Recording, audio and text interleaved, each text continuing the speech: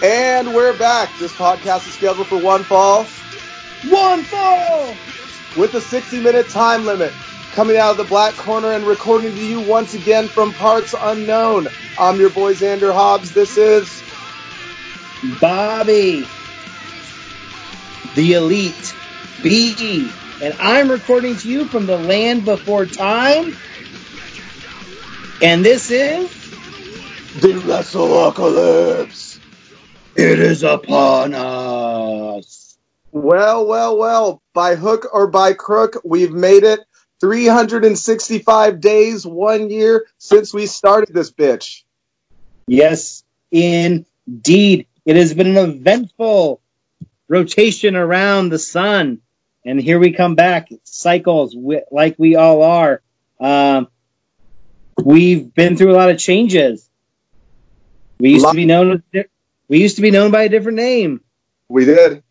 But we march on. We progress. Pandemics be damned. We're going to continue to bring you the best wrestling podcast in the world. You damn right. Because while the names change, while the world has changed, while the world is constantly changing, the only thing that stays consistent are your two boys bringing you the hard-hitting cool shit that we like to call the WrestleApocalypse. So welcome on in to 1 year down. Yes, indeed. And we're going to start this up. We're going to get to the current events later, but we're going to go. We've got a really fun show we're going to kind of talk about all the stuff that has happened since we graced your presence, made your life better by producing our first episode last July. And we're doing a kind of a year in review of the WrestleApocalypse year. And one thing I said, I kind of feel like, and it's been lost a little bit, but I think it's been the year of the Fiend. I agree. I can agree with that because I did like dip into like what we've been doing. Like I just skimmed over a couple bullet points and stuff like that. But yeah, I think it's been the year of the Fiend as far as getting a character in there that people wrestling and non-wrestling, so to speak, kind of cared about, you know, so people see this guy. I mean, and yeah, the guy made waves. I mean, especially with the character, if you knew Bray Wyatt before he became the Fiend. And you know, like what kind of tribulations, so to speak, that he's hit. Yeah, I would agree. And I really liked it. I think that they got really lucky with him because knowing how WrestleMania 2020 was going to go down, you needed a character like that who can do an unconventional match episode, bring something to a crowdless event. And they really struck with that. And I was very impressed. I love the look of it. I love the dynamic between Firefly, Funhouse, Bray, and the Fiend. I think they really booked him correctly in the first section of his of bringing him out. You know, it was just a lot of like opportunistic attacks, and he was so menacing. I thought it was just great. And even now, he's like the only guy who can make Braun Strowman slightly interesting. Yeah. And I mean, back to what you were saying, I mean, I enjoyed that segment at WrestleMania that he did with John Cena. Like, I thought it was brilliant. And the thing is, the contrast between Firefly, Bray, and The Fiend is awesome. And a lot of this is Bray Wyatt's brainchild. And I'm not saying that every wrestler has the creative mind that Bray Wyatt has, because probably not. But it's just like, when you find out what these guys can do, let them ride with it. Because that's why do you think the characters work so much? Because they're giving him like the reins to do it. And he's not just being so like, confined to like what they want him to do. Why do you think, I'm not comparing the two, but why do you think Steve Austin was so successful? Because it's an extension of himself. And with this Bray Wyatt Fiend character, I'm not saying he's this maniacal person, but it's just like the guy's a brilliant writer and he knows what works. Because like those jabronis that are getting paid like hundreds of thousands of dollars to write shitty fucking product don't hold a candle to what Bray Wyatt's writing for his character. And it's just like, it's something to be said and it's something to look into. It's just like, you need to find what these guys are good at and accentuate that. That's, you know what I mean? And make them excel at it. And I think that's why the Fiend was so successful. Yeah, and I agree. It's a really good example of when a performer has some creative input, how much more invested they are in what they're doing. You know, instead of being given a gimmick from a writer or management or, the boss, it's like, and it just turned out really well. It's been a great year. There's been some ups and downs we're going to talk about as we move on to the show, but definitely super excited about it. It brought the horror back. I love the fact that he checked with Mick Foley before he started using the Mandible Claw, which is, what? I'm sorry, go on. No, I'm just saying, like, they just hit a home run with that. And then try as they might, as much as they want to bury the character with these losses to Goldberg and, this shit with Braun Strowman. I was just like, Bray Wyatt, not only is he talented as fuck, he's got like a cult following. And, his fans want him to succeed. That title run lasted way too short. Not as short as his first run, but I'm just saying, it's just like, they just don't like when people are organically over. You know what I mean? They just, for some reason, it chaps McMahon's ass so much that he didn't create it. And so it's just like, I don't know. It just seems like this weird, this weird obsession that he has because he wants to just be creating everything. But I'm going off on a tangent, so I'll stop. Yeah. But so that's, I think, the top of the heap thing about our first year that we really enjoyed sinking our teeth into. But there were some really other big stories, and I think the one that's going to probably continue to be at the top of the headline for year 2 is the new wars, the Wednesday Night Wars. We like to call it Wrestling Night in America because it is our two favorite domestic mainstream productions. I mean, NXT to me is the best thing WWE offers, and AEW is this Dynamite, is this new, fresh promotion with some young talent, some established talent. So Wednesday Night Wars has been great. Yeah. And like, you know what I mean? The wars I like to use lightly. I do like our tagline better, Wrestling Night in America, because that's what that is. It's like, I mean, we both lived through the Monday Night Wars and we know that's never going to be topped and we're not trying to top it. But I'm just saying, like, just for so much of the crap that the WWE has fed us for years and years and years, it's refreshing to look forward to like watching NXT and watching Dynamite because I look forward to those shows. I started watching, it's hard for me to watch Raw and SmackDown these days, but I was watching Raw and SmackDown just out of habit for a long ass time until it got really fucking bad, but I digress. But it's just like, there's some good things happening. And you know what I mean? Like Triple H, hats off to him for running that promotion because they get gutted every single year. Man, like, I remember the days of watching NXT when it was Finn Balor, Nakamura, Kevin Owens, you know what I mean? And just, these guys get gutted and Triple H just seems to make it work with these guys. And you can tell that they really are really out there, not just, doing the best for themselves, but for him because he's got that like kind of like Papa Bear effect on them and he wants them to succeed. And it's really, and it shows in the product. That's just what it is, bottom line. Yeah. And I agree with you. We're obviously much smarter than most people. So the Wrestling Night in America is what it should be because one thing we've always said this entire year is we're sick of the tribalism. Yeah. Call it down the middle.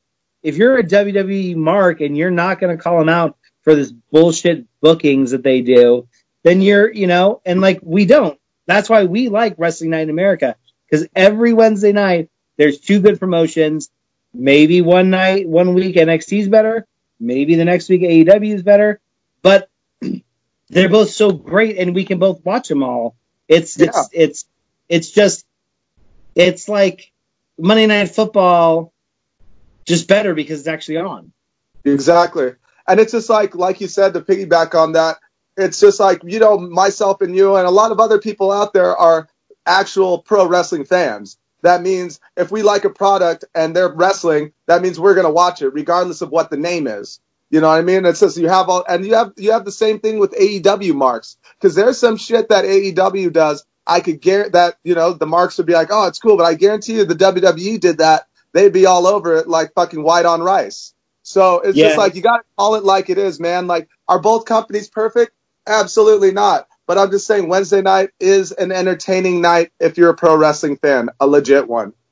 Absolutely. And one of the things that's really kind of built I think maybe the competition especially is we've had some huge roster shakeups. Yeah, for sure. Especially with WWE.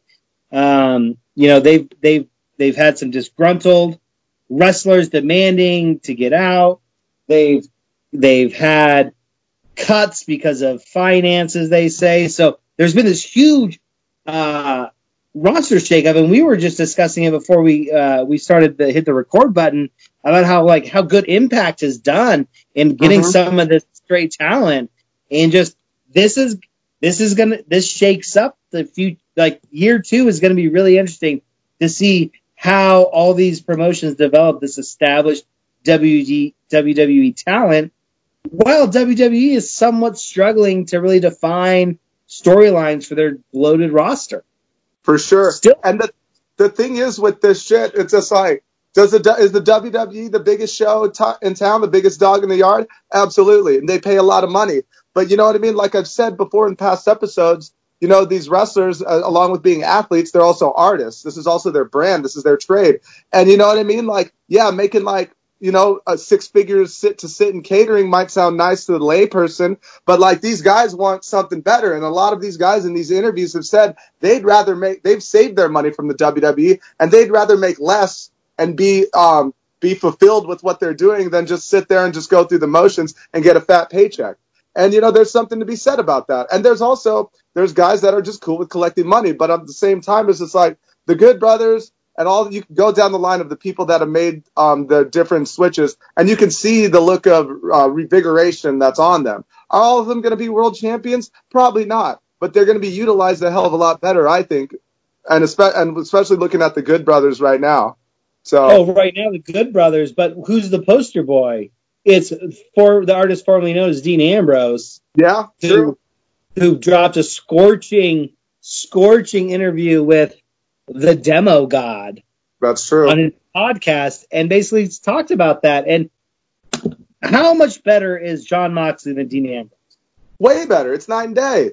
Jon Moxley was the guy that, because everybody knows, and they're probably right, like, he did get on a bigger platform as Dean Ambrose. I knew him as Jon Moxley, but it's just like, the thing is, I'm glad he went by Dean Ambrose, because if he was Jon Moxley in the WWE, it would have been a travesty. But yeah, two different characters. Way different. And it's just like, you can even tell, I mean, it's just like, it's believable with Mox because that's him. He's not this like zany guy that they turned him into in the WWE. Yeah, exactly. And so, biggest story of the year, roster shakeups, probably one of the biggest stories of year 2 for the WrestleClips is going to see how all of these chips fall. And we're going to see more chips falling because a bunch of non-competes are coming up of people they released in April. And also, there is, I feel like there is a lot of fluidity between the WWE roster right now. And there could be shakeups just within their rosters and how they're going to move people in and out of NXT and how they're going to put people between the red and the blue brand. That's the thing with WWE also, like their rosters, it's as bloated as it is, it's thin because of what our next thing that we're going to bring up is. It's like with Becky Lynch getting knocked up, Charlotte needing new boobs, and this is a segue into COVID-19. There's a lot, they don't have access to a lot of people that they once had. You know what I mean? Like, people are staying away, and and rightfully so. And so this is like, it really shows and I hate to keep like burying the product, but this is what it is. Without this crowd and with this COVID thing, it really shows how much of the drizzling shits Raw and SmackDown have been. You know what I mean? With the crowd, it can kind of mask it. But when there's not a crowd there, or if you have these NXT people telling them how to cheer and stuff, that makes it's like it shows how really fucking bad it is. And it's like the people that excel are the people that are good, like Bayley, Sasha Banks, Styles, like Daniel Bryan, Kevin Owens, even Seth Rollins is like excelling in it because these guys they just don't rely on their ring work to promote themselves. They rely on them being a character and bringing out in a different aspect, so to speak. Yeah, exactly. And I think the COVID-19 really showed also that there is a place for the, broken Matt Hardy, cemetery, like the cinematic wrestling match. Yeah. Like they were really good. Like, WrestleMania, both the Undertaker's match and the Undertaker AJ Styles. I don't want to not mention the phenomenal one. He's watching me right now. Yeah. And but definitely, like you said, the Cena Fiend match, like we've made fun of Cena as hard as anybody can make fun of a wrestler. But like that was a great match. And I think it was nice to see that they do have some talented writers. And again, with the Fiend, like you alluded to earlier, having creative control, they were able to put together something really cool that if it was a standard WrestleMania, we never would have seen. And that was awesome. So there are some pluses, but it's not all dog shit. Don't get me wrong. There is some light. You know what I'm saying? It's like, and part of it is due to like the talented roster that they have, because I've told people on multiple occasions, if it weren't for guys like Styles or Daniel Bryan or Cesaro or Owens or Balor, I probably wouldn't even be watching the main roster product, honestly. Like, McIntyre's... What's that? Nakamura. Yeah. You know what I mean? Like, since they poached the indies, it gave me a reason to kind of watch them again. But then it shows, like, what McMahon really thinks about these guys, because he doesn't really do a goddamn thing with them, except for, like, a rare handful. So, in case you guys are wondering if I'm going to be going in and out of burying McMahon, I am, because I read the second quarter reports. So, yes. Yeah. We didn't add that, but I did. I read it and I listened. I didn't listen. I read the transcripts of the main things, and it was it was really interesting. Like, let's save that for let's save it for the current events, because I put it in there. I like it. And the last thing, probably the biggest recent story, especially because it was the hashtag Speaking Out movement, which basically has altered kind of the face of wrestling in the near term. We saw Sammy Guevara take unpaid break. Yeah. Jimmy Havoc, we talked about this last episode. Jimmy Havoc is at rehab. Jack Gallagher probably not going to be seen wrestling for a while. So definitely the speaking out thing. And one thing we touched on this on multiple weeks, right? Yeah. So I think, and you can correct me if I'm wrong, but I think there was a quickness to judge people. Yep. And I think generally in our society right now, that is the case. And I think everybody needs to be able to take two breaths and a step back and because when you rush to judgment, you just miss things that are legitimate, and you also can put too much credence in stuff that isn't.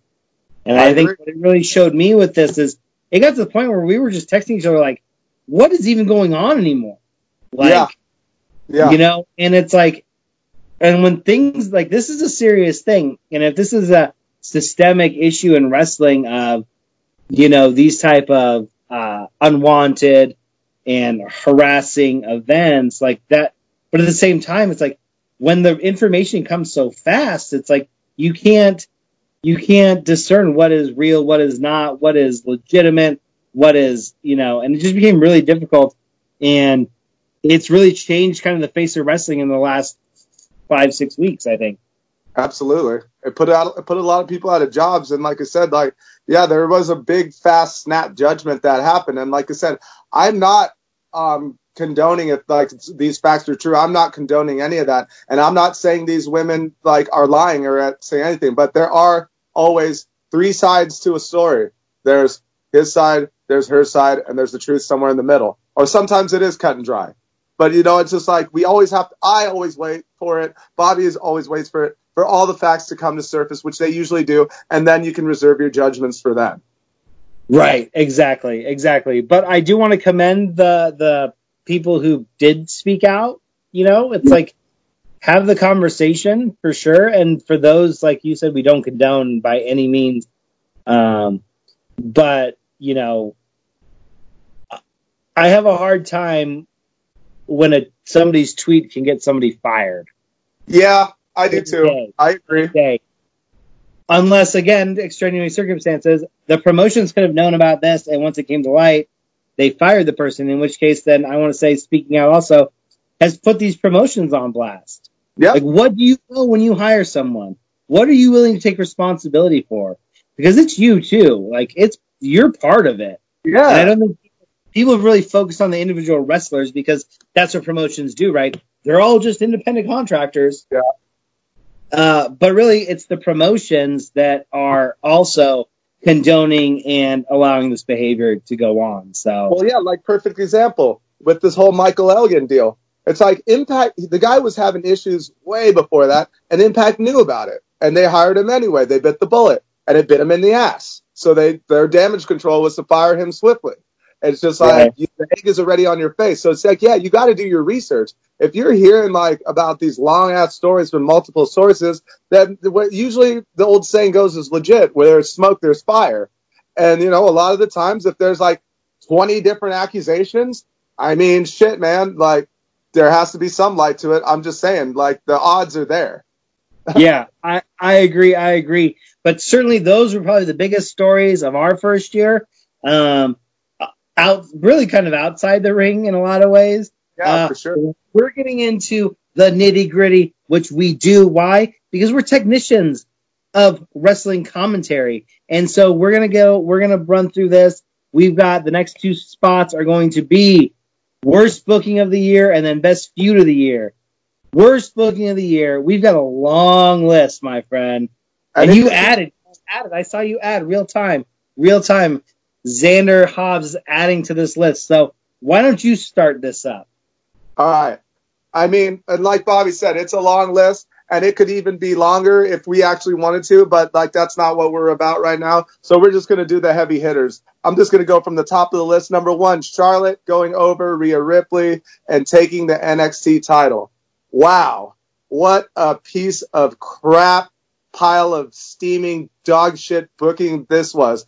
Like, especially after McMahon's fucking conference call saying that they're always trying to build new characters. Well, you had one in your hands with Rhea Ripley. She dethroned a 2-time NXT champion monster in Shayna Baszler. She was over with the crowd. This was pre-COVID. She was over with the crowd. And she could have been their next big thing. So what do?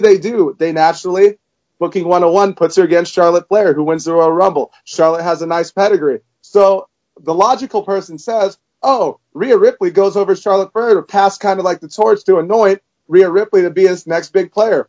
But what does WWE do, Bobby? WWE does not do what the WrestleOcalypse would have had them do. Instead, WWE does what WrestleOcalypse has complained about with Charlotte Flair over and over and over and over again this entire year. They put her over. Rhea Ripley lost all of her momentum. Right now, Shayna Baszler is doing nothing. Rhea Ripley is doing nothing, and Charlotte is doing nothing. Yeah. That's terrible booking. And you know what's funny, too? Because their reasoning for putting Charlotte Flair over, because they wanted to counter-program AEW, they said, they wanted to put more eyes on the NXT product. Charlotte Flair is never a draw. She comes out to a lukewarm reaction. She's a carbon copy ripoff of her dad. And then B, the ratings actually went down when she had the title. They went down. So you failed at all costs. 1, 2, and 3. And the last thing about it, we've talked about this all year long, is Nobody's watching AEW for women's wrestling. Right.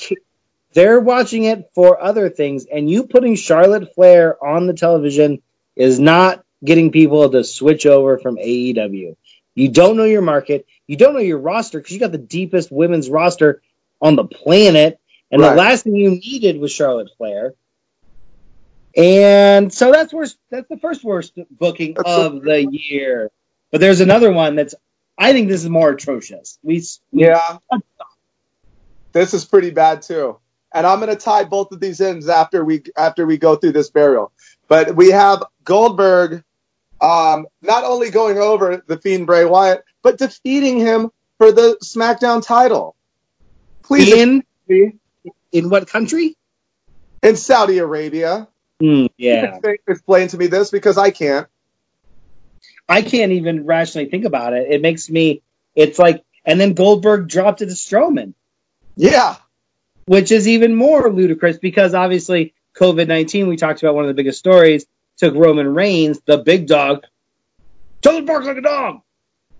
Big dog Reigns. He had stepped out. So now we have this, but even if anything, you built this Fiend up. He took out Daniel Bryan in one of the most cerebral and just amazing, and then he just gets speared by this like old dude. And it's like, the thing is, look at this, how this ties in. It's like the ratings are in the toilet and they're not taking the main roster seriously, because why should they take them seriously? Because you have this guy that's over, but no, you want to call up Bill Goldberg for whatever reason to beat your most over person. Charlotte got nothing over beating Rhea Ripley. It accomplished nothing. Charlotte can lose for 3 years and she would still have the main momentum. But then it's like, I just don't understand this. And then they wonder why their ratings are in the toilet. And then they have these scapegoats. So, I mean, I can't even like talk about it because I can feel my ears getting hot. Yeah, it was one of the most, it was terrible.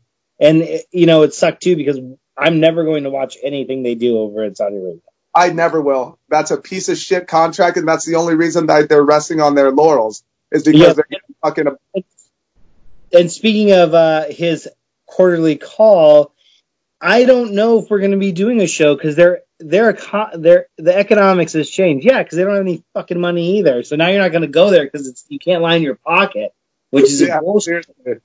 So yeah, and then moving on to the burial train, we have Brock Lesnar squashing Kofi Kingston to regain the WWE title, and I'll start this off. It was a nice feel-good story with Kofi Kingston winning the title, and I'll tie it into his booking when he was a champion. It was something that Vince McMahon didn't want to do, but he was forced because he didn't want another Daniel Bryan situation on his hands. So he knew what he was doing. So with Lesnar squashing Kingston, that was a big fuck you to the fans from Vince McMahon. So add on into that, you can go right ahead. Yeah, and obviously he's going to use the guy who, like, we've complained about Brock Lesnar on this show because, not necessarily because I dislike Brock Lesnar or what he brings to the ring or Paul Heyman, but mostly you can't strap a guy who doesn't show up. Yeah, I know. Yeah. Because you forget. That's why it was like the ultimate FU. Kofi Kingston could have lost in a match against AJ Styles, who's going to be there the next week, and the week after that, and the week after that. Right. And it's a loss, and the feel-good story doesn't get quite as diminished. But to give it to the part-timer, and then the way that he beat him, one single F5, everybody kicks out of everybody's finishers, except Kofi Kingston. Yeah. That was, like, disgusting. And to tie that in real quick, and it's just like, there should have been like kind of like a shift in Kofi's gimmick when he was champion. You know what I mean? Like, I'm not saying completely 180 him, but like, you're the champion. Stop with the pancake throwing. You come out and like be kind of serious sometimes. Yeah, there has to be that so the crowd can take you seriously, because everybody really just kind of looks at him as those pancake throwing unicorn cereal guys. So it's just like, you're not going to take him seriously. And then they showed it on top of that with this burial to Lesnar. I was like, what's cool about what makes people last, and I'm not saying this as an indictment on Kofi, but it's just like, you look at all the greats, like The Rock, Austin, Michaels, they could all like be, even Triple H, they could all be funny and humorous, but then they turn that switch, and then when it's time to kick ass, they're believable. But Kofi was just throwing pancakes, and then it showed with him just getting fucking F5. It was disgusting, like you said. It was disgusting. But luckily, it's not all bad for WWE. Wait, hold on. Yeah, so the next one is basically in our first year of podcasting, Seth Rollins is the most insufferable wrestler. I don't want to say he's the worst wrestler because he's still good in the ring. He's still good. Good. But he's just an asshat. His character is insufferable. I cannot stand him. And you know why? Because his character is an extension of how he is as a human being. Like he's an asshat. Like from what he said on the Twitter machine, what he's said in interviews, he doesn't have a filter, and he's just not a smart guy. He's great in the ring, but as a person, he's I kind of want to kick him in the slats. Yeah, I don't really have to talk anything more about that. So basically, they pumped him hard, and he's not a good face. He's not a good heel. He's not a good tweener. I mean, the only hope he has to make me want to watch him anymore is if they can get the Shield back together. But I don't think Moxley's coming back. So seriously, we're gonna move on. Yeah. This was infuriating, not insufferable, infuriating. WWE ran a series of basically cuckold stories. Please explain to the audience what a cuckold is, because some people might not know. Okay, so a cuckold is, if you look at Urban Dictionary or whatever, it's basically a man who watches another man make love to his woman. Yeah. Which is basically a powerless male figure, very demeaning. Yeah. No balls. And they had a million of them. And one of them which infuriated me the most, was Rusev Day. Yeah. Yeah. Because that one was, like you said earlier, this was punishing somebody who got organically over, in my opinion. Oh, yeah. Because the Rusev, pairing him with Aiden English was supposed to be them throwing him out to pasture. And then Rusev Day got over, and they didn't realize what they had on their hands. So what do? Instead of capitalizing on it, they bury it. And then they buried him even more with this thing with Bobby Lashley. First of all, his old lady, here's how it goes. So his old lady is cheating on him, and there's this other guy that comes out, right? Regular writing 101 would be the guy to get his comeuppance, him and the ex-wife, right? Not in the WWE's world. Rusev got beat up every day. He lost most of the matches. And then he lost the final match, and they sent him on his merry way. Wow. Who? And then they wonder why people don't give a shit about any of their characters, because you write them like that. Yeah, exactly. And Rusev Day was so over, and yeah, it was just terrible. But that wasn't the only one. It was also the what was it? The Mike Kanellis, the Maria. Jesus Christ, what a mess that was. Marriage, yeah. Right? That was also like running hot at the time. Like, just overall, just terrible writing. And just they're getting the reputation for burying outgoing talent. And people are going to remember that. The paradigm is shifting. Paradigm shift. That's what you did there. I like what you did. Good move. But to the point where, like, interesting on the Colt Cabana in a recent interview said how he took less money to go to WWE for the opportunity, and then he got shat on. Yeah, big time. Well, now people aren't even going to go to WWE. They're just like, I don't want to get shat on. There's AEW, there's Impact, there's New Japan Pro Wrestling, there's MLW, and you have an Instagram account and a YouTube channel and a Twitch channel. You can make, a Patreon and an OnlyFans and all these different opportunities that you don't have to go to WWE and have them basically put you through the paces and bury you and, for what? Yeah, and one of the reasons why this Vince McMahon is not succeeding with building his characters is because he lives in this bubble like the WWE is the only piece of wrestling that exists. And so, like, he thinks he's going to take someone like Mox or the Good Brothers and bury them on their way out and to make people think that's what they are. He has to realize that other promoters watch these guys. People were watching these guys beforehand. And if you want to throw out Jon Moxley with the fucking bathwater, somebody's going to swoop him up real quick, and they did. Same with the long list of these guys that you fired. Yeah, exactly. And the other thing is just the, the inability to realize that you're throwing out people with really strong pedigrees. Yeah. You don't think Cody Rhodes, Dustin Rhodes learned from their dad? Yep. You let him go. You don't think that, the Good Brothers, Doc Gallows, they got over in Japan. You don't think they can get over somewhere else? You don't think they know business? And you know how hard it is as a gaijin to get over in Japan? And those guys are fucking gods. And so they weren't sweating things one bit. Good on them. They collected money, they got paid, and now they get to do what they actually love. So props to the Good Brothers. I know I keep referencing them, but I've been watching them and reading a lot of interviews with them, and you know what I mean? They went through some shit. And so they did the right thing. They sat out their they got fired, but they got paid. So yeah. And I think it'll be interesting. Just a quick digression on this. I don't know what AJ Styles' contract is, but he seems super heated about it. And being that he's one of the best wrestlers on the planet, there's a lot of good matches for him to be had elsewhere. So, interesting. Yeah.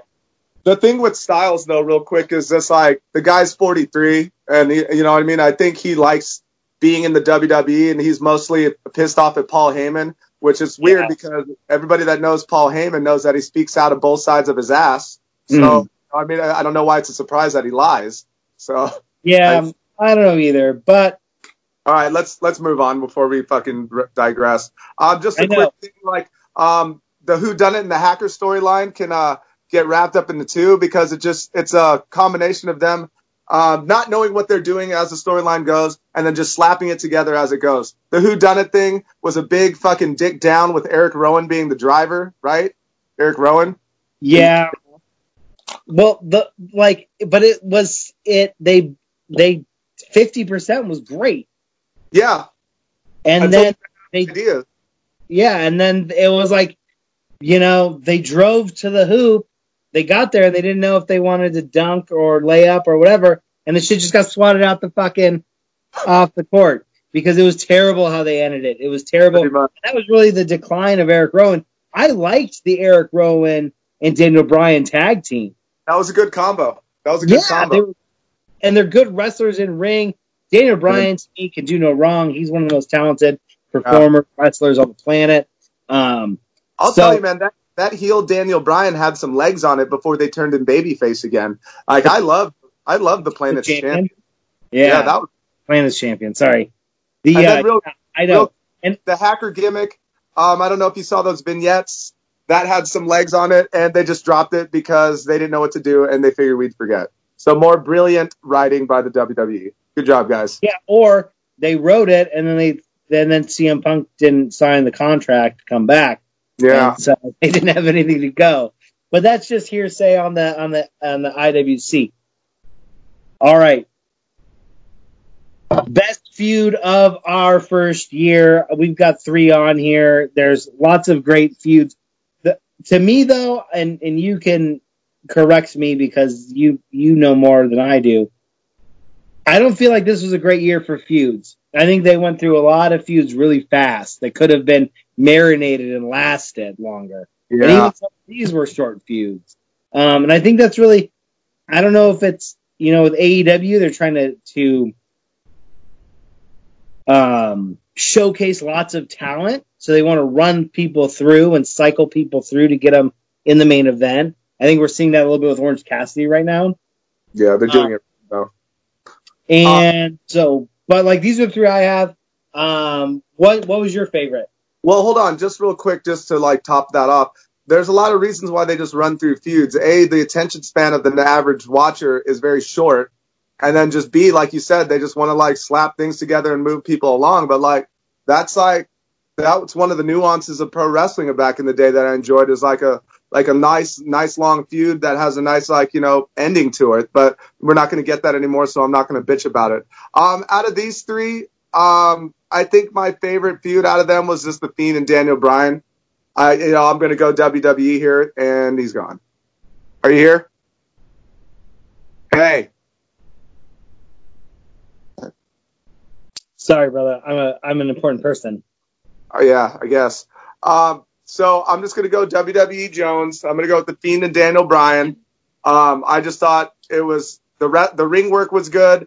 The outside of the ring, it just checked all three boxes. Not saying that the other two weren't good, but I'm just saying like I like this one the best because that one had the least holes in it out of all three of those feuds, I think. Yeah, I loved how he pulled him through. He was coming up to the Fiend would come up through the ring and then he cut his hair. Yeah. Yep. We kind of got like the indie Daniel Bryan, if you will. Yeah, he brought back the American Dragon. Right. I thought that was great. The other ones we have on this is kind of like, I really like the Jericho-Cody feud. And it was funny because then on our Google Doc that we do, Xander was like, do you mean Jericho Mox? I was like, no, I really like the Cody one because I loved how he broke the glass door. He punched through the glass door. Oh, that's right. That was the turning point with MJF. Yeah, that's right. And then, so it's set up, it was really like a key point in moving a lot of different storylines. And then to have Jericho go over made the Jericho Mox feud and Mox going over that much better. Right. It was probably the best booking AEW has done. Yeah, probably, because a lot of their booking's been crap, honestly. Well, yeah, and, it was, at that time, all of kind of the EVPs, the elite, were jobbing. Yeah. And even though Cody lost, it wasn't a job. He lost to Jericho. It put Jericho over in such a way that now we have, the demo god. And it just like, granted, Jericho is probably one of the greatest wrestlers of all time. And that this year has shown that. Yeah. He is so good. But I love that. I just love that. I love that promo that Cody laid down when he talked about how Jericho is the son of a famous hockey player, then he's a dick. I mean, just everything. And then, so I really love that. And then I think the other one we really followed, it was kind of the height, one of my favorite heels, thumbs up, thumbs down, Sami Callihan versus, at the time, undeniable, the Diamond, whatever she wanted to be called, Tessa Blanchard. And that was really good to follow at the time. That was a good feud. And, her winning the title was a cool, progressive moment. But I look back on the feud and like what they did with her after they put the belt on her, and it loses a lot of luster for me because the way they built up to it and then the way that it fizzled out, it's just like, man, I know the feud was great, but it's just like, and then plus it's like with Tessa and like just being like, I'm not going to use any words that I shouldn't, just being who she is, just kind of like makes me sour on the whole thing. I hope she's like learned some stuff, but it's just like Callihan did what a lot of fucking wrestlers wouldn't do. And you know what I mean? And I'm not talking about just doing the job. He fucking put her over for the fucking title. And for her to treat it like that is kind of like, it's kind of a disgrace. Honestly. Yeah, I agree. And I looked through my notes and that's why I added it because it was a big deal. And one of the things I loved about it was like before he dropped the strap, they had that like brawl outside of the arena. And it was like, It was great. It was great. And that's how good Sami Callihan is. A testament to Sami Callihan for sure. But it was a good feud. And at the time it was going on, it really mattered. And I totally agree with you. Maybe we should our worst booking is so long, but we certainly could have fit Tessa Blanchard post that feud booking into the mix. Because it was. You put Tessa Blanchard with anybody other than Sami Callihan for this feud, and it doesn't work, and Tessa's not over to the least amount that she is right now. Callihan put her on the map, and that's what people need to remember. Exactly. So one thing that has been super fun for us is we've had a bunch of different segments. Some of them have lasted, some of them haven't. We used to do a top 5, bottom 5. We used to do like tweet of the week or IWC moment of the week. But what we did is what we really distilled down like a fine vodka. What really matters, and we're gonna go through kind of the best of our cool shit segments. Number one, you run the mailbag. You are the post office general, my friend. Who is going year one best mailbag contributor? Who is it, my friend? Well, if you're going to put it on a specific who, I'm going to put it on Mr. WWE Universe member for his entertaining heel work. Because if you guys know, if you go into the archives, this guy loves to listen to us and loves to bury us. But he loves to listen to us, and he loves to try and bury us. So it's very funny, and I try to look for his questions because they're very entertaining. Go back in the archives and do yourself a favor. But on like a regular tip, on like a culmination of the mailbag, I do like when people ask about like what we like from the past, what our favorite like finishing moves are and stuff like that. I really like questions like that because as much as I seem to pick it apart, wrestling was a big part of my childhood. And when I hear about who I liked back in the day, like it brings me back to those times, which were really good. So those are the best two things about the mailbag that I like. Awesome. I agree. We've had fun with WWE Universe member, multiple times. And there it is again. If you're listening, we just put you on the map and made you famous one more time. So bring in another question. Yes, indeed. Send us another question, preferably maybe something about how, like, I don't know, you hate Drew McIntyre or some nonsense. I don't know. Best walkout music. You answered this. I was gonna put myself over, but definitely DNR, Death and Revenge. Piggybacking on what he said, the reason that made it may not be the best song. It probably isn't the best song that either of us have chosen, but it's nostalgic. That's right. Right. And that's why we like when you ask us questions about what's your favorite Hulk Hogan match or what's your favorite, the nostalgia, because a big part of this wrestling thing is that nostalgia. So Xander and I listened to this band back in the MySpace days. I didn't have quite as a robust profile as the Vando the Xander had, but Death and Revenge, awesome band. Loved that I found that shit on Spotify, and it was great. And I appreciate the recognizing that, my friend. Yeah, I did the job for you right there. Did the honors because you know how good. You sell so good. You do sell good. You're like Kenny Omega, man. Like that dude can sell. Yeah, that guy can sell. And this is a cool one. Bobby is the one that brought this section up, and it was introduced in the Seventh Circle of Hell episode. It's called Fire Sneakers. And I've really kept my eyes peeled since Bobby brought it up because he's more of a sneakerhead than I am. But I thought it was really cool because it just shows like, because wrestling, especially in the WWE, everybody's so formulaic. And it really shows like kind of their personality when they're wearing different kinds of shoes, I think. So, Bobby, lead us off with this. Yeah, man, best fire sneakers. So I got one in here. Xander got the other one. They both happen to be Jordan 11s, though. So yeah. I went with our good friend Rusev Day.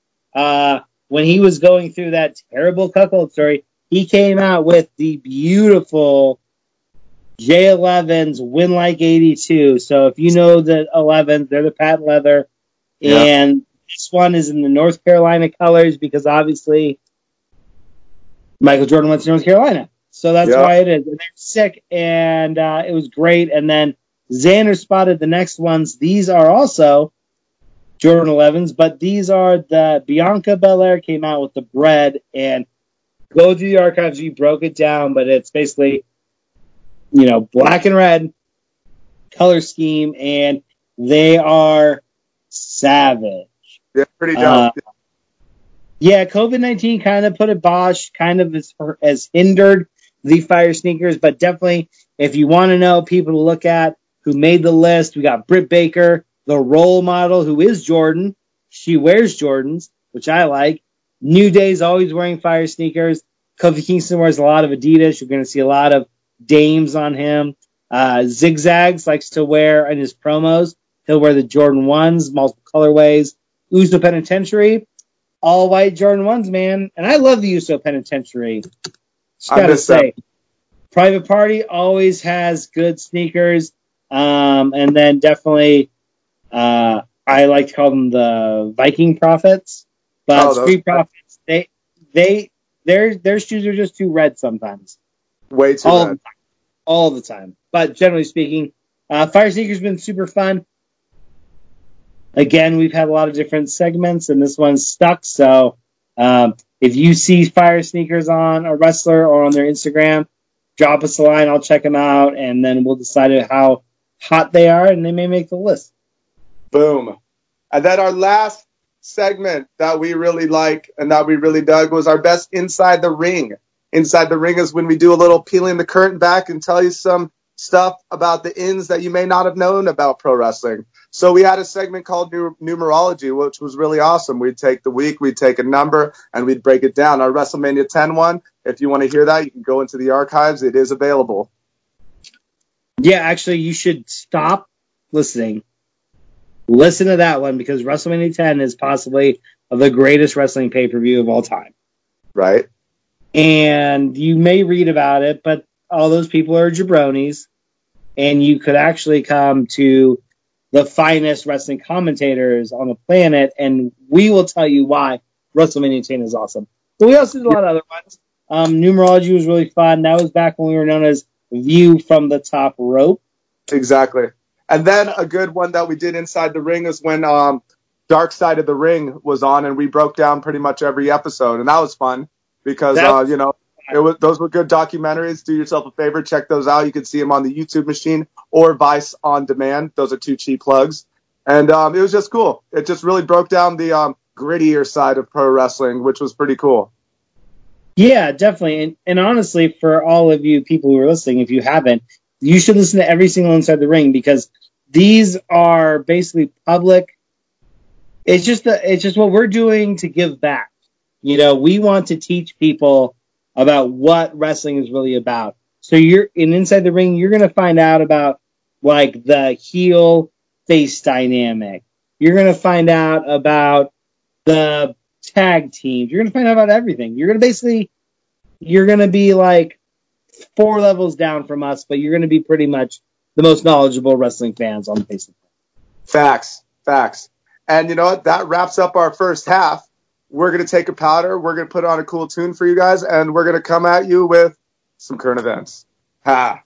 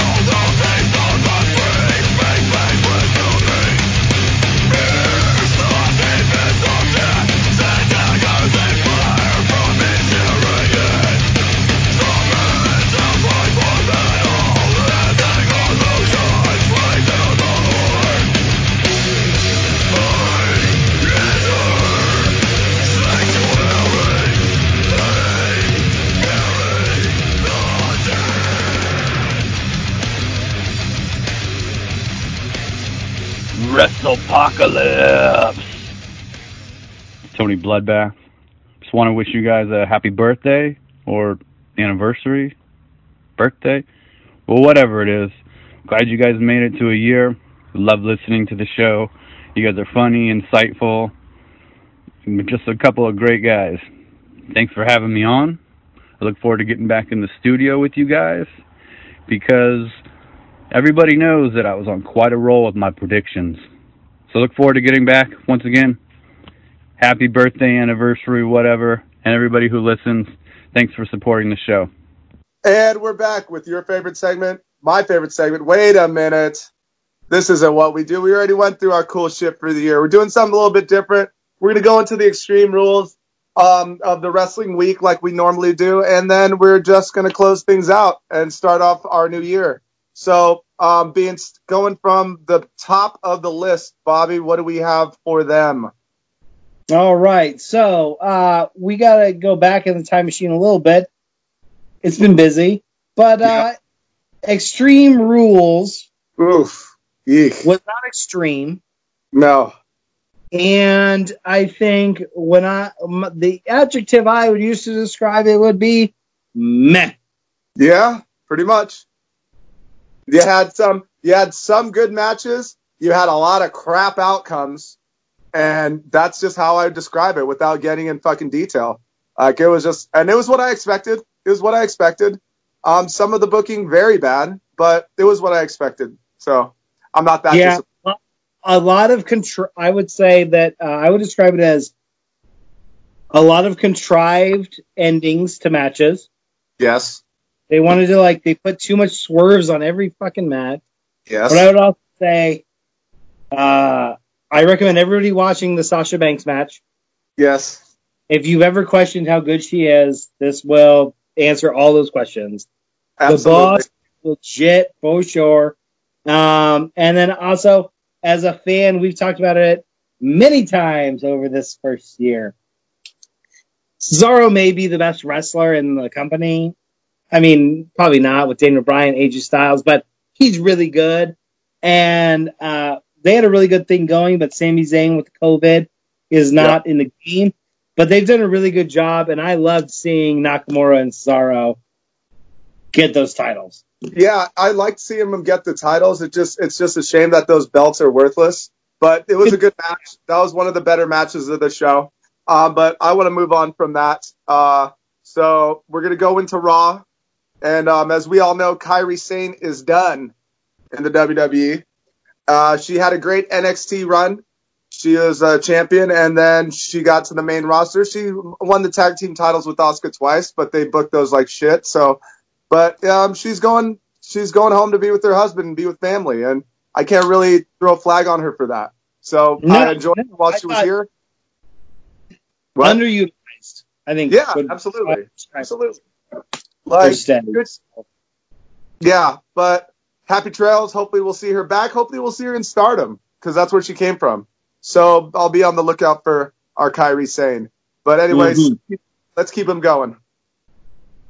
Yeah, I'm super excited because my main man, I'm a mark for him since the Miz cashed in on him.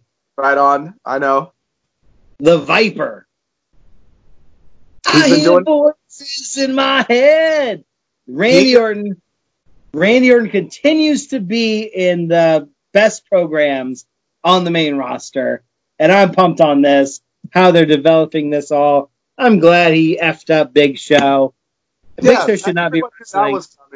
I mean, I like this is about as entertaining as he's been in a while. So I'm digging this spin on the Legend Killer and the Viper in one. It's good, and it's going to bring us to him going up against Drew McIntyre. So this should be, I mean, I wish this was for a crowd because that's really missing. And a lot of people are wanting an Orton title win, and I'm just saying that shouldn't happen. I don't think Orton should be winning any titles. This is the opportunity to put McIntyre over again. So if he takes out Lesnar and Orton, that would put more of a stamp on him. But I don't know. WWE's done some weird shit. So yeah, I agree. I think Orton should lose, but he's going to put on an engaged Randy Orton is an excellent Randy Orton. Yes, So I agree. And I don't think so. I think in the end, what they want now is you got to be pointing toward a Drew McIntyre big dog showdown. I know, right? Yeah. I mean, that's what's next. Versus the Claymore, Superman Punch. Like versus the Glasgow Kiss. I know. Right? Like, and if that's how they can bring him back, hopefully they find a way that he's comfortable to come back and perform. But oh man, I would be pumped on that. That's what I was gonna say. Like, I'm not even that big of a Roman Reigns fan as a character, but Roman Reigns versus McIntyre, I'm not mad at that at all. No. So when it happens, true believers, just remember that very important people listen to this podcast. There you go. And hopefully they'll be listening soon. I don't know why you have this under Good Raw, but it says Monday Night Messiah. I don't know why you have that under here. No, I didn't mean that. I said so. Basically, overall, it was a good Raw. Oh, the things we should talk about are audio saying my main man Randy Orton, and then this isn't a positive. I'll tab it out. Negative. Monday Night Messiah continues to be. It should be called meh. Can you tell me this? Answer me this question. Kevin Owens beat him at WrestleMania. So shouldn't this be Kevin Owens' time? Rollins lost. So why are we seeing more of him? Like, maybe he's the one that's available because Owens goes back and forth. But it's just like, man, a lot of people are digging this Messiah thing. I don't like it. Maybe it's because I'm biased because I don't like Seth Rollins, but he just needs to go away and like learn a new hold and just, reset. Distance makes the heart grow fonder. I agree. And that's one thing you made when you said learn a new hold. The one thing I did notice is that my main man, Randy Orton, has brought back the punt. Yeah, I'm glad it's back. I love the punt. They're like, you know what? Screw this head injury bullshit. Do what you want to do. Seth Rollins been stomping fools out. That's what I said. Yeah. So finally we get the punt back. But yes, I agree. The only thing that makes Messiah even watchable is because I like Bobby Murphy. Yeah, Buddy Murphy's cool. Yeah, he's cool. That's cool, but the character is mid-card at best. Yeah, and like you said, he's not the Monday Night Messiah like I dubbed, and I want to see the shirts and the remuneration. It's the mid-card Messiah. So that's what he is. That's who he is. All right. There's a lot of blue here. I think this is. I think I'm going to turn it over to you. Run through your high points. So we have Aleister Black being written off because there's multiple sources that say Vince is not a fan of him or he doesn't get him, and that he's part of one of the Paul Heyman people that casualties because Paul Heyman was high up on Aleister Black. I'm a big fan of him. But then there are also other sources that say that Vince does like him. So I don't know. We'll see it when he comes back, and we'll see how he's utilized. Because his main roster run has been lackluster, to say the least. This guy, Aleister Black, he's got the character. He could be up there in that, Undertaker, kind of category. He comes out from the, ground, and, he has this real stoic presence about him. And the guy can go in the ring. So, if they need to, reset and see what they want to do with this guy because he can be he can be a major player for them if they book him correctly. I agree. The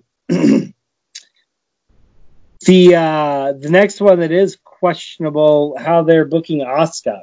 Yeah, this title run has been lackluster just like all her other ones. Fluke win to get the title, fluke win over Nia, fluke win over Charlotte Flair, little fucking shady Fugazi thing that they did with her and Sasha.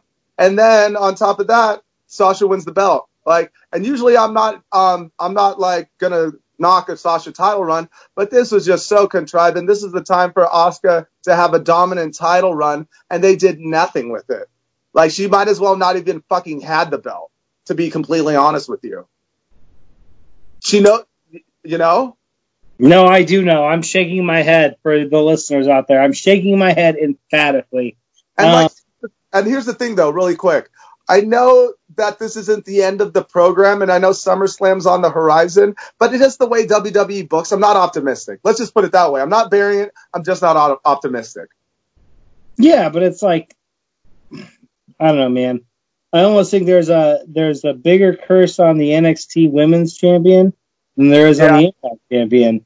It's like, where's Baszler? Beast, Baszler. Asuka had that title forever. Like, they don't do anything, and if you're unlucky, Charlotte comes and takes it. Yeah, Ripley. Like, I don't know, man. That's the cursed title. We're calling it right now. First show of year number 2. NXT Women's title. Is it cursed? The answer is yes. Boom. And then also just a couple things to wrap up the WWE side is we want to say happy birthday to the Game, Triple H. He celebrated a birthday a few days ago. And I don't know, Triple H, you'll know, has been one of my favorite wrestlers. I don't bury him as a lot of people do, and there's a lot of people that he does. You like what I did there? But no, he's always been one of the favorites of mine. My dad and I watched him when he first started. His name was Terror Rising. And you can find me on certain message boards under that name, wink, wink. And then he became John Paul Levesque, and then he became the guy that we know as Triple H, which stands for Hunter Hearst Helmsley. So big ups to the Game. He's doing really great. Comes out to Motorhead, which is awesome. And then cheap plug for the WWE. There are a few Triple H Motorhead combination shirts that they're putting out. I bought myself one, being the Motorhead and Triple H fan that I am. And you can check those out. So happy birthday to the Game. Indeed, happy birthday to the Game, and we've talked about it a lot, but by the way, WWE is a publicly held company. They have investor calls. When they do, Vince McMahon generally exhumes bullshit out of his mouth, and that's basically what we had. Xander has been breaking it down, giving you the high points, low points. They're all low points, kind of, really, because it's a bunch of bullshit. Like, obviously, they were affected by COVID-19. Vince McMahon continuously went to this excuse of building new characters. But if I was spending money on WWE stock, I spend money on their shirts, their network, all sorts of different stuff. We bought tickets to their live show pre-COVID. Amazing. But if I own their stock and he told me that, I would say, I watch your program, sir, and your actions do not map with what you are saying. No, not at all. It's just like they talk about building new stars, but we see the fucking Big Show in the main event. Like, what the fuck? I'm not downing the Big Show, but he's not new at all. And the thing is, Vince McMahon said, like, they're going to be trying, he ended this call with, we're going to be trying to build stars with more compelling storylines, with more, and it's like, no, you're not. You're going to do the same shit. You just said that to appease the investors. You blame COVID for shit going downhill. The ratings have been in the toilet for over 10 years. So this is way pre-COVID. So find a new narrative. And the thing is, it's McMahon. He's in the sandbox with all his toys, and he's like that kid that just plays with the same ones, even though he's got a million. He's just going to play with the ones he wants to, and this is how it's going to be until it hits him in the pocket, and that's when he's going to change, because that's why he did it back in the Attitude Era. Exactly, and I think one of the most telling statements was, we alluded to earlier, was when they questioned him about another show in Saudi Arabia. In the end, it's all about money. He doesn't give a shit. It's impressive. He doesn't give a shit that he can't have his women wrestlers there, or they have to wear crazy different gear. No, he said he doesn't want to do it because there possibly might not be money. Not that they possibly may have kidnapped his roster and prevented them from flying out of it. But it is a bunch of bullshit. If you do invest in WWE, good luck. Good luck.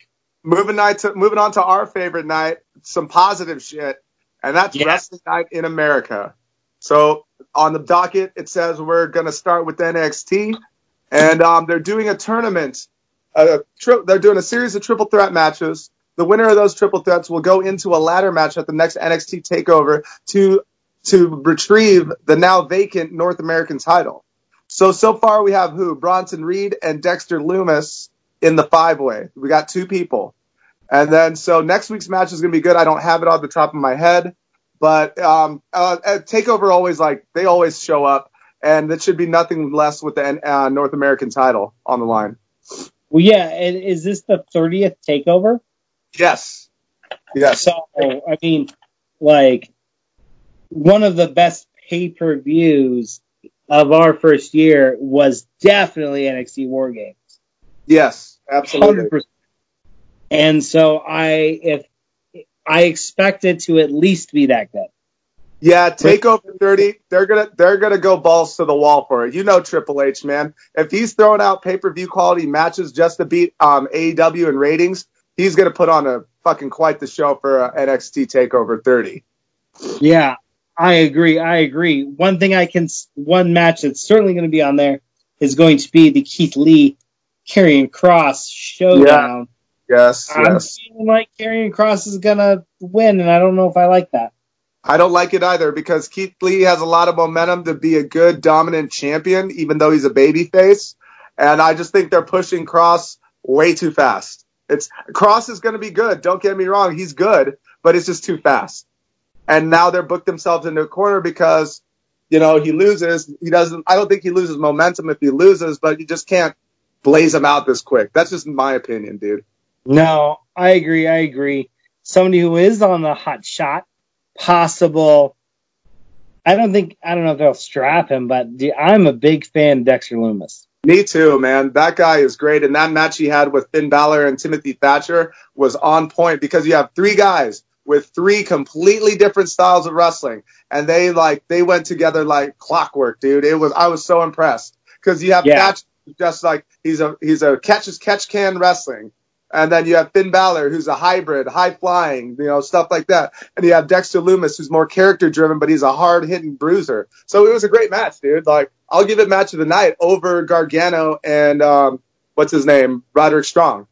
Yeah, I agree. I loved how they ended it in like the holds, like how they ended them perfect. Like, great booking. Gotta say, great booking on that match for sure. I really did like the Roddy Strong and Gargano match. It was a great match.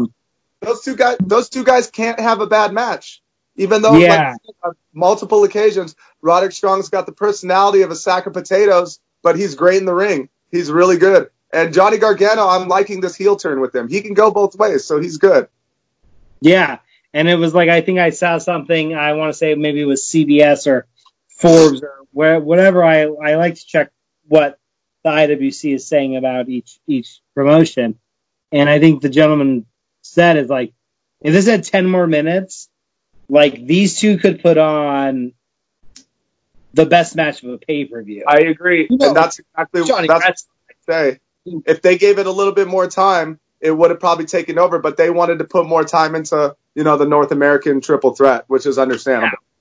Totally understandable. But those two guys, if they can build something that's compelling between them, I think they could have some great matches. I agree. Yeah. It's going to be interesting to see, like we said, I think the things moving forward with NXT that I'm looking at is how they shake down with their women's division. And I think where they go with Keith Lee are the two biggest questions I have moving forward in year two in this short. And it's going to be good, though, because I'm looking forward to Dakota Kai and Rhea Ripley, for the number one contender. That's going to be a good match. Honestly, I think Ripley's on reset, and I think Dakota Kai should go over because we need to be fucking just giving more people to Io Shirai right now, building that, like, dominant, like, champion, I agree. But let's move on to the other show, AEW Dynamite. So I just watched it today. Last week's episode was better than this one, but both were good. I was happy with the return of the Spanish God. Cody Rhodes, I'll talk about Warhorse in a minute. What I do want to talk about is Cody Rhodes going up against Eddie Kingston.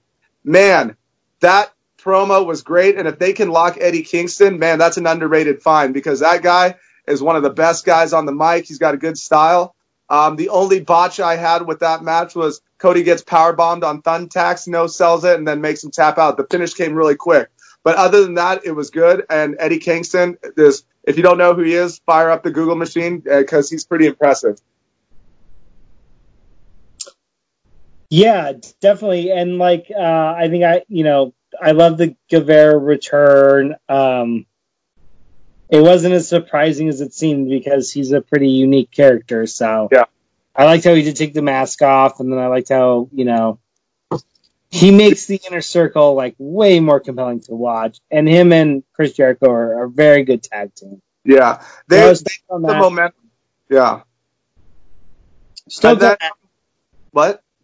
I said I was stoked on that. Like, yeah, I like the Cody Rhodes having these good matches with these like indie guys, and obviously they're bringing a lot of indie guys in, like with, he had the match against like 2 weeks ago, and that guy got a contract and this stuff. The one thing I said is I wasn't super pumped because I went and like everyone was talking about Warhorse has a social media following, and he's just like, and I went and watched that match with him and Orange Cassidy, and it was boring. I'm not the biggest fan of the guy. Like, I've heard of him, and people have a big boner over him and stuff like that. I'm not dogging him, but it's just like, I mean, there's other impressive people. Like, he's cool, but like, I don't like him as much as other people do. Let's just put it that way. Yeah, and I agree to agree. So, but like, basically, I like it. It's Cody Rhodes and trying to. I think he tries to elevate, non-mainstream wrestling. Yeah, he's doing a good job of that.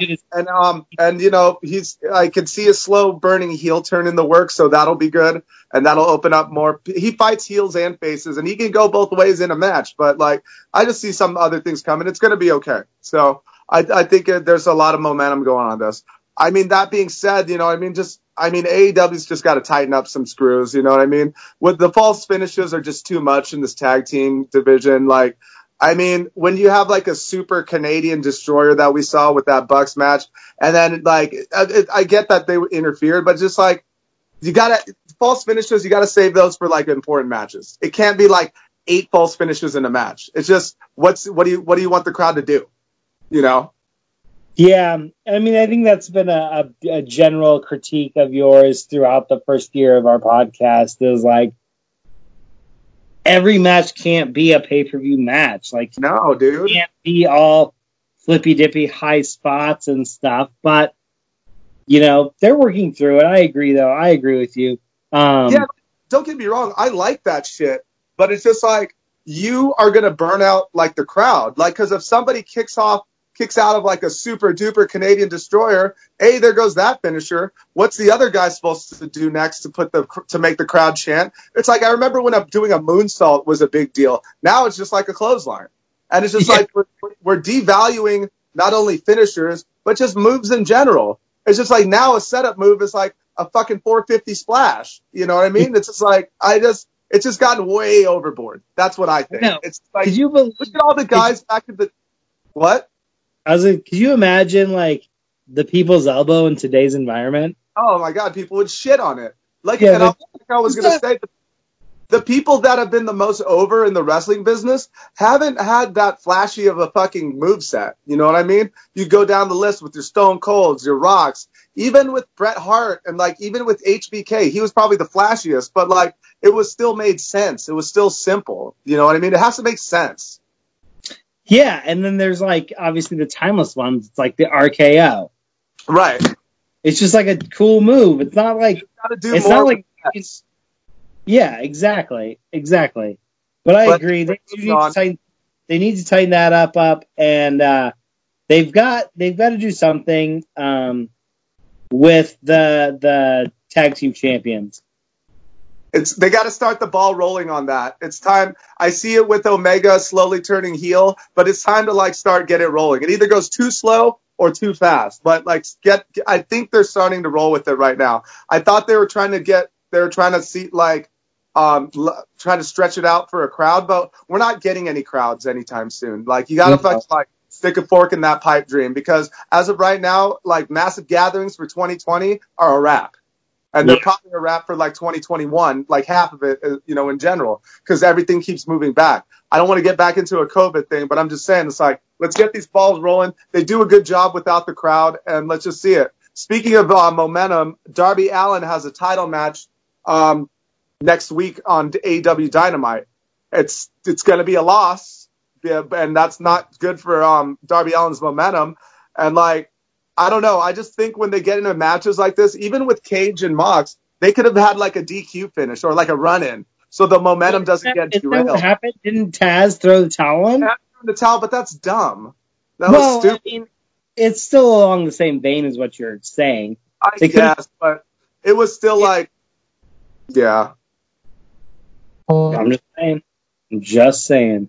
All right. But I agree. Darby Allin, they cannot. He is over as over could be, but they do not seem to have a handle on how they want to write him. It's unfortunate because generally they did really good with moving storylines throughout the show. They moved them forward. That was one of the like real big positives about this week's Dynamite is just like everything with Orange Cassidy, Demo God, the huge Inner Circle versus Best Friends. Yeah, they do a good job of moving Jungle Boy and who, like, I don't know. Yeah, they do a good job of moving the storylines. They've been doing good with that. They just have to tighten up the way things are booked. That's all I'm saying. Like, it's just like a lot of the shit they do doesn't make sense. And like, it's just time to like, you know, I'm sure they have people there talking to them and stuff. I'm not bearing it, but I'm just saying like, I'd call it down the middle. You know, not everything. I'm not a mark. And so I'm going to tell you what's good and I will tell you what I don't like. So. No, I agree. I think it's one of the better things about the show, though, and especially when you have someone like Chris Jericho, the Demo God. Speaking of things that I did like, MJF's promo, and this will be a nice way to put a bow on this awesome episode. MJF's promo was fucking top notch. If you haven't seen it, do yourself a favor and go watch it because, man, that guy is their future. And it's time to start strapping the rocket to him, putting him in more meaningful feuds. That's why him calling out Mox was just good. Like, with this talking about the state of wrestling right now, I agreed with almost everything that he said. Talk about hitting the nail on the head, Jones. It was dope. And I hope this is a start of, like, we're seeing more of MJF, and I wouldn't be mad if he dethrones Mox. Yeah, I mean, somebody has to dethrone Mox, right? Yeah. Yeah. So I think it would be great. The other thing is, like, what's up? What'd you think of the promo? Did you watch it? I did. I caught it on the YouTube machine. I love MJF in general, and he is light years ahead of his mic skills are light years ahead of his wrestling skills. Yeah, I know that. But the mic skills are what gets you there. You got to talk people into the building, and that's what he does. And like I said, Mox will be able to carry the match for him, and it's just like, dude, MJF's the future, and it's time to start fucking preparing for it with him. And I would kind of disagree. One of my worries is Mox is like the prototypical rise to the occasion wrestler, and MJF isn't Chris Jericho. I know, but the thing is, they have a lot of heat to build. If say they do strap MJF, and then we have, like, you know, him with Wardlow. And then, you know, they just signed Tino Sabatelli. He wasn't much in NXT because he was already hurt. He could be part of that faction because they're these two smarmy, like, uppity rich dudes. And they could have him successfully defend the title through nefarious means. I know it works better with the crowd. I'm just saying it could work. But I'd be okay with it, but I'm not pining for it. Let's put it that way. No, I agree with you, and I think that, like, elevating MJF helps elevate Wardlow, which is another one of this, like we talked about earlier. AEW gets all these monsters and they just lose, lose. But I like the promo. I like it. I think that they can do a lot of things. I think having MJF have the title and having Cody having the other title, but Cody cannot, by his own admission, cannot challenge. I think they could do a lot of, like, interesting, cool things with that. It writes itself. You know? Yeah. Booking 101, folks. Yep. You know what? I think maybe that's going to be a thing. I'm not promising anybody anything because I never do. But maybe a year or two, we're going to add a segment called Booking 101 or Fantasy Booking. And we're going to actually start writing the shows for these people because they listen to it anyways. Yeah. We're just going to write it out for him, and then we're going to see probably the best wrestling anybody's ever seen. Year 2, Xander Hobbs. How do we end the shows? Well, before we end it, I just want to thank all the people that have listened to us. I want to thank the followers. I want to thank Betty Rebel for letting us do this. I want to thank my partner Bobby and everybody else that supports it. And just do us a favor, spread the word, give us a follow, give us a like, give us a download, tell everybody. Even though we're talking about wrestling, we are pretty entertaining, and it's just been a dope ride. Do you want to add anything real quick? No, but I agree. Good ups on giving thanks for everybody. Yep. And on that note, yours truly, Xander Hobbs. Ours truly, Bobby B in this life. And we'll see you next time. And next year. Boom.